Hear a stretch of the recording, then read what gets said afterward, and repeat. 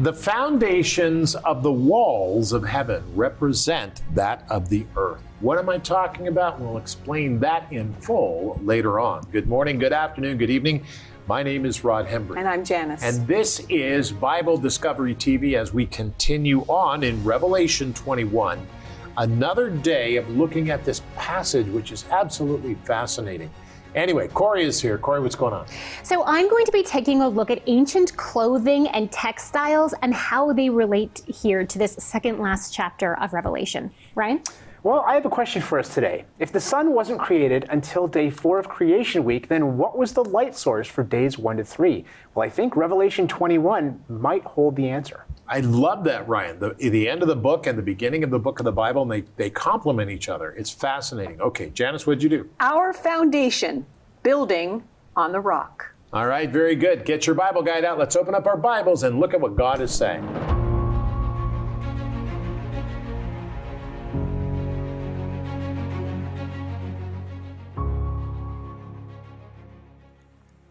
Revelation 21.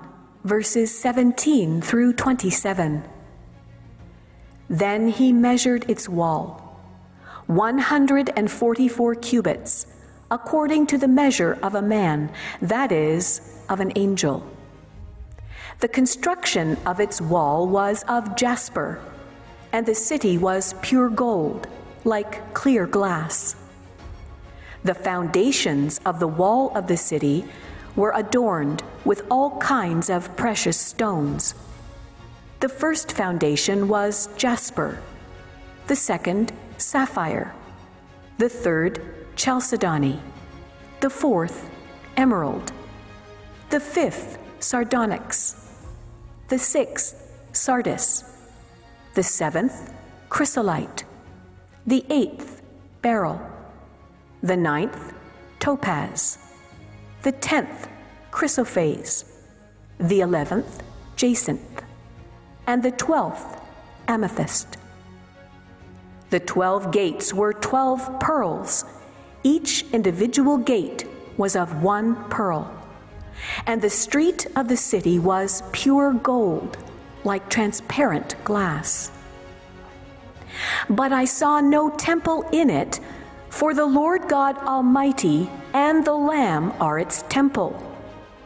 The city had no need of the sun or of the moon to shine in it, for the glory of God illuminated it.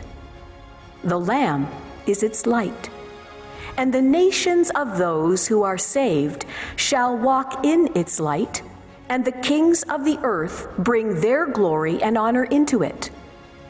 Its gates shall not be shut at all by day. There shall be no night there. And they shall bring the glory and the honor of the nations into it. But there shall by no means enter it anything that defiles or causes an abomination or a lie, but only those who are written in the Lamb's book of life. Revelation chapter 21, verses 17 through 27.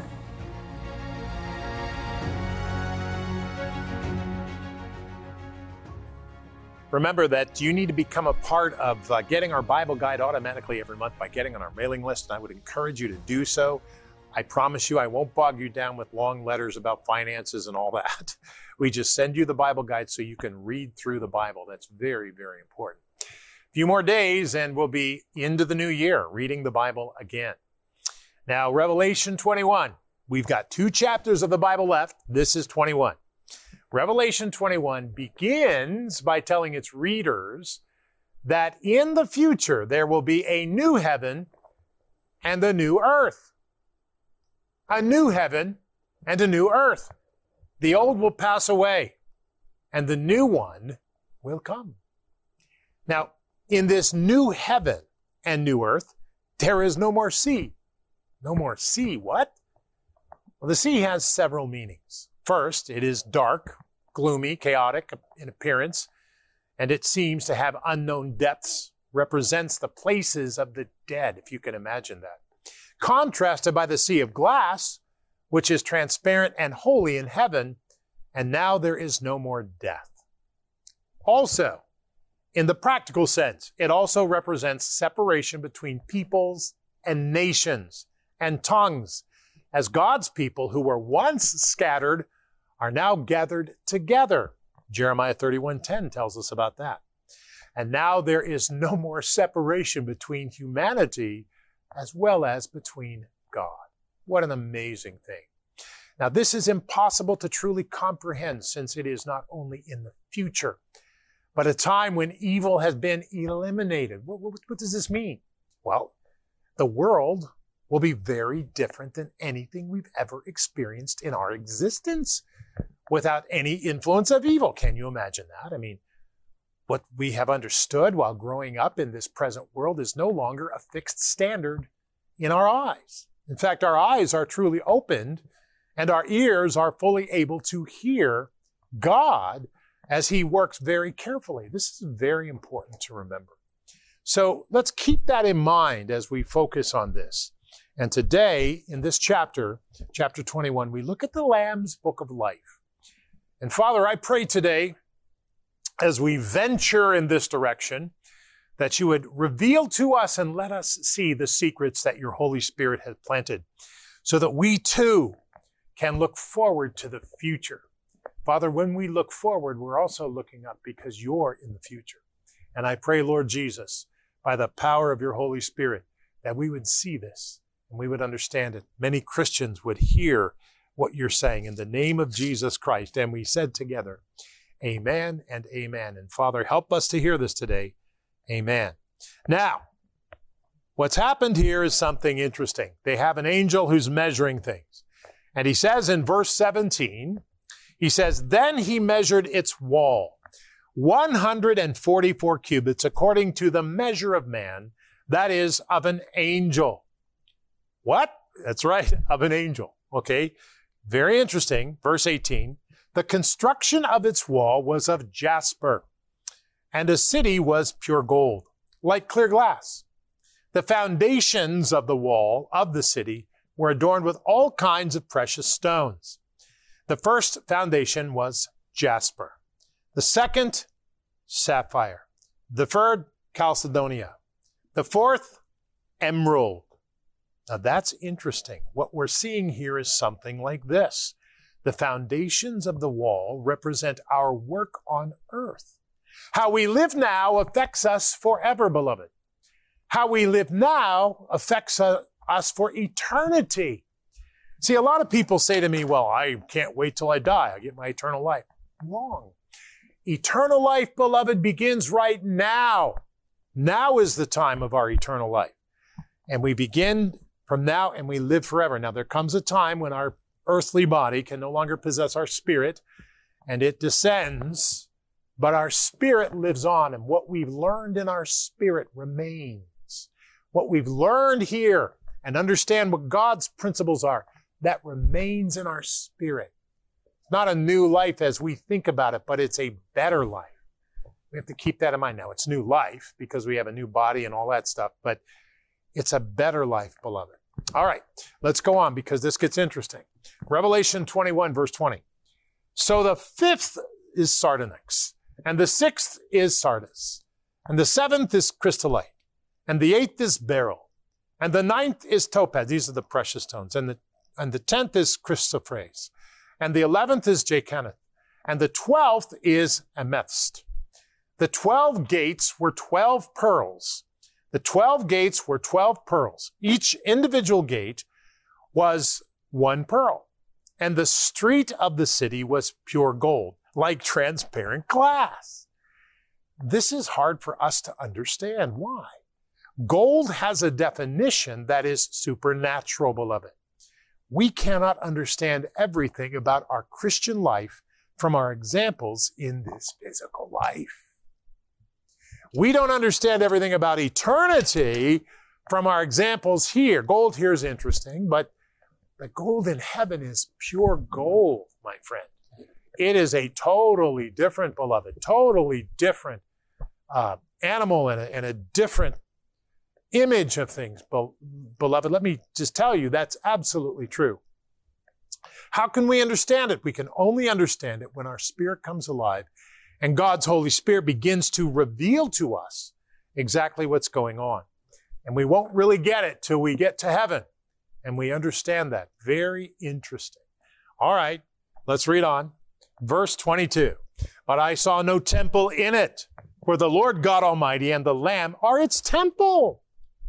The city has no need of the sun or the moon to shine in it, for the glory of God illuminated it. The Lamb is its light, and the nations of those who are saved shall walk in its light. And the kings of the earth bring their glory and their honor into it. Its gates shall not be shut at all by day. There shall be no night there. And they shall bring the glory and the honor of the nations into it. But there shall by no means enter it anything that defiles or causes an abomination or a lie, but only those who are written in the Lamb's book of life. The Lamb's book of life. Now pay attention because we need to look at this. Our names are written in the Lamb's book of life if we have given our lives to Jesus Christ our Lord. We will no longer need sleep or rest like we do now because we are redeemed. That is amazing. Our lives will be transformed. Can you imagine not needing a nap because you're fully restored? No pain, nothing like that. We enjoy everything God has planned for us. Now, I know there's people watching me right now who have great pain because they're in diseases and all that. The diseases will go away. You are healed in Jesus' name. Not right now necessarily. You might be, but not right now. But you're healed ultimately when you go to heaven, when your life is over here, it's appointed once for man to die, and you see the Lord, you are healed in every sense of the word.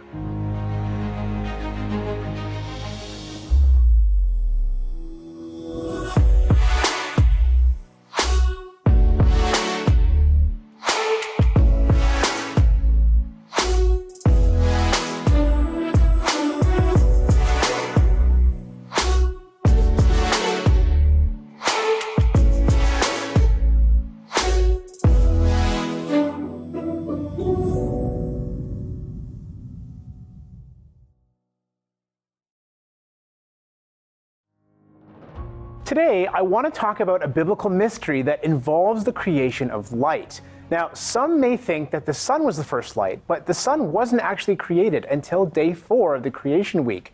But God commanded on day 1, let there be light. So if this wasn't the sun, then what was it? Well, Revelation chapter 21 seems to answer that question for us. Let's study.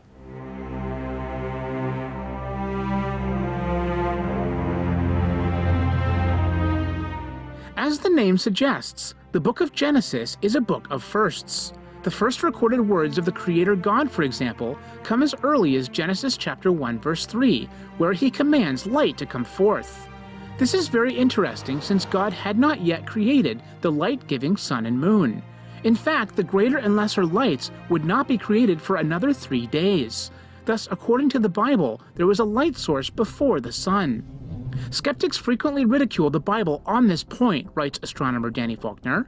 They argue that ignorant and foolish people wrote it, since they didn't see a problem with the fact that the sun didn't exist for the first 3 days of creation. However, the creation account doesn't identify the source of the light for the first 3 days, so we don't know what the source was, but we can be sure that it was not the sun. Also, as scientist and theologian Jonathan Sarfati points out, this unusual counterintuitive order of creation, light before sun, actually adds a hallmark of authenticity. If the Bible had been the product of later editors, as many critics allege, then they would surely have modified this to fit with their own understanding. Significantly, it's in the last few centuries that astronomers have realized that a day-night cycle needs only light plus rotation. But if the light for the first 3 days was not the sun, then what was it? Many speculate that God himself was that light. This is drawn from passages such as 2 Corinthians chapter 4, verse 6, which parallels the light God created on day 1 to the light God shines in our hearts. Another verse used to support this view is Revelation chapter 21, verse 23, which tells us that the New Jerusalem will have no need of the sun or of the moon to shine in it, for the glory of God will illuminate it. Others speculate that the source of this light was God's Shekinah glory, while still others believe that this light was not God, but something he created. In modern scientific terms, writes Jonathan Sarfati, we would talk about electromagnetic radiation and photons. Henry Morris quite reasonably argues that while the narrow visible part of the electromagnetic spectrum is emphasized in contrast with the darkness, this probably included invisible parts such as infrared and ultraviolet as well. Critical, though, to this discussion is Psalm 72:17, though this verse is often overlooked because of its mistranslation into English. The King James Version of the Bible, for example, declares of the Messiah that his name shall endure forever. His name shall continue as long as the sun. But that's not exactly what the original Hebrew text says. Rather, it says that his name shall endure forever. His name was there before the sun. Thus, it seems clear that Jesus Christ is both figuratively and literally the light of the world, even before the sun.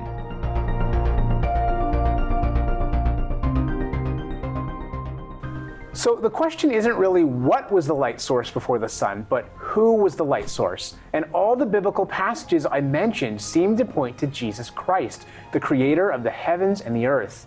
John 1 confirms that he was there in the beginning, and as Isaiah 60 and Revelation 21 teach, in the future the Lamb of God will be the light instead of the sun and moon, just like he was before he created them.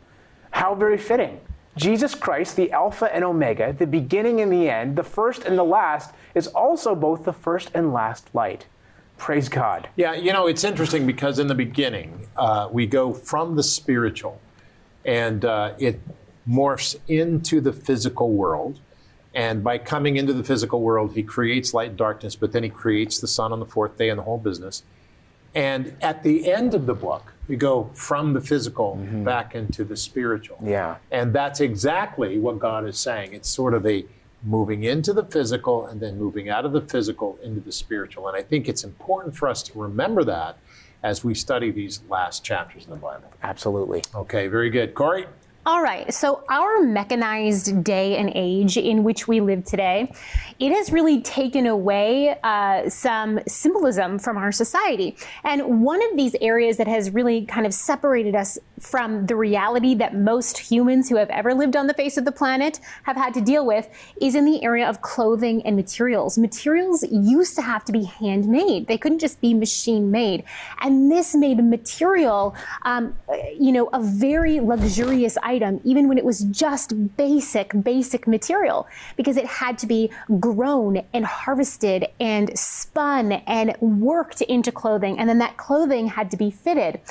So clothing, as such, had deeper meaning. It was more precious to the people who owned it. Let's take a look at ancient attitudes and symbolism that have to do with clothing and textiles, and we'll talk about how it relates to Revelation afterwards.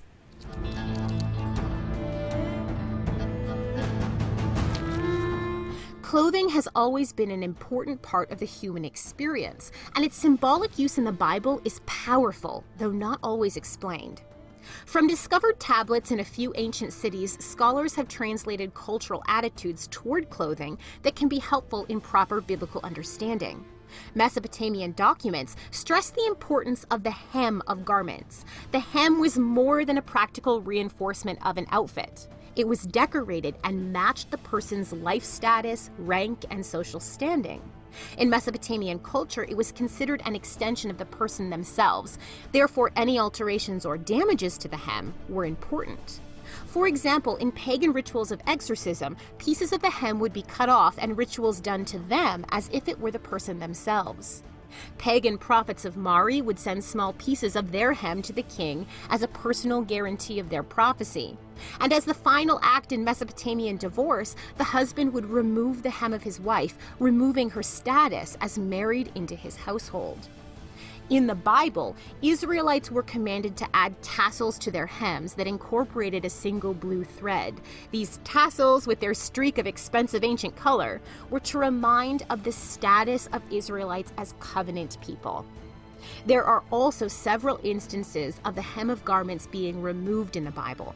In 1 Samuel 15, Saul tears the hem of the prophet and priest Samuel. Samuel then tells Saul that God has likewise ripped the kingdom away from Saul. As you have ripped my identity, God has torn away yours. In 1 Samuel 24, David chooses to cut a piece of Saul's kingly hem in order to prove that he's not murderous, but once he does it, he's overcome with guilt. David will not try to take Saul's life nor his kingship as represented by the hem of his garment. Clothing as a whole also signified status and position. Take, for example, how only the priests were to wear linen ephods, or how a person's shoe could represent their responsibility in legal matters.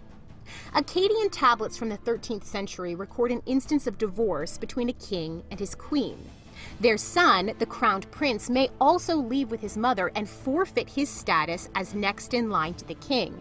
If he leaves, he must remove his clothing and place it on the throne. His clothing is tied to his role as crowned prince. In the Saul and David narratives, the first kings of Israel, this same concept is present. After Saul is decommissioned as king by God, Saul literally disrobes and falls before Samuel. This also helps explain the covenant between Israel's crowned prince Jonathan and David. Jonathan disrobes and gives his clothing and armor to David, supporting David as the new crowned prince of Israel. So in Revelation chapter 21, it talks about the bride being clothed for her wedding. You know, the church being presented to Christ in bridal clothing. So I hope you see now, we still, brides today in the West, we still have certain traditions that we hold to. We generally do get a special dress, but we don't, though these dresses are expensive, definitely more expensive than a regular dress that we would buy, we still don't attach the same sort of value and significance that once was attached to clothing, simply due to the fact of how difficult it was to actually manufacture. So I hope you're able to see here a deeper understanding of the significance, not only here in Revelation 21 of the bride being clothed, but then also as you reflect back on this idea of God clothing us in the righteousness of Jesus Christ. There's some really deep symbolism that goes along with the ideas of clothing and textiles. Because the industrialization of our culture has affected everything, our food, our clothing, has affected everything. It's made life a lot easier in many ways, practical, we can focus on other things, but we have lost some of the really interesting symbolism, which we can still understand if we apply our minds to, but it's easy to not think about now. Yeah, very, very interesting. Okay, more to come on that. Janice? Yes, well, we're learning today in Revelation chapter 21 about the New Jerusalem and the construction of its wall, the foundation of the walls and its gates. And it made me think about our foundation and what Jesus talked about. And a big part of what this television program is. If you're a new viewer, welcome. We're going to get ready in January 1, to start in Genesis 1 again, the 32nd year of this program going through the Bible. But what we want to do is to build our lives on the foundation of the Word of God, because it brings a stability, it brings a truth that is outside of this world that really seems the opposite of a lot of what we learn and we grow up with in this world. I want to read a portion of Scripture that Jesus talked about building on the rock. And this is in Luke chapter 6, and I'm going to start at verse 46. Jesus says, "But why do you call me Lord, Lord, and do not do the things which I say?" That's a very good question. And how do we know what he has said if we don't read it in his word? He goes on to say, "Whoever comes to me and hears my sayings and does them," so it's not just about reading the words and knowing them, but it's actually applying them in the way we talk, in the way we act, in the way we react. So he goes on to say, "So whoever comes to me and hears my sayings and does them, I will show you whom he is like. He is like a man building a house, who dug deep and laid the foundation on the rock. And when the flood arose, the stream beat vehemently against that house and could not shake it, for it was founded on the rock. But he who heard and did nothing is like a man who built a house on the earth without a foundation, against which the stream beat vehemently, and immediately it fell. And the ruin of that house was great. So, where is your foundation built? Is it on the rock, the Lord Jesus Christ? Or is your trust and your hope in us, in humanity, in the world, in our governments? I don't know about you, but I want to put my faith in the Word of God, in the Lord Jesus Christ. I want to build my foundation on the rock so that when the storms come, and the storms do come, we all know that we can stand firm, knowing that our hope is in the Lord Jesus Christ. I think it's important to remember that Jesus Christ said, when you build your house, make sure you don't build it on the sand. And we can tell from looking at human history and studying it, every weapon man has ever made, he used against himself. We understand that. Man is always killed. There's a lot of people dying today. But if we put our hope, true hope, on Jesus Christ, he died and rose again and gave us eternal life. And that's the message of the gospel, or the good news of Jesus Christ. So keep that in your heart and in your mind. Pray to God, ask forgiveness of your sin, and he will help you.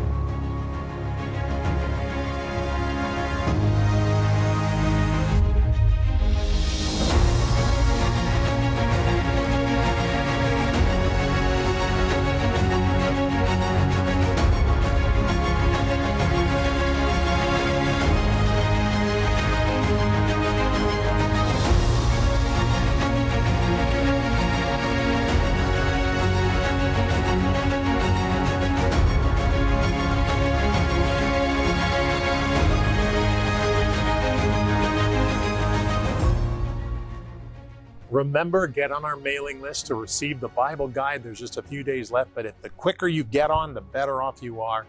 And you can go through the Bible with us next year, which starts in a few days. And let me tell you something, it is exciting. New verses, new things to look at, but we're going through the Bible.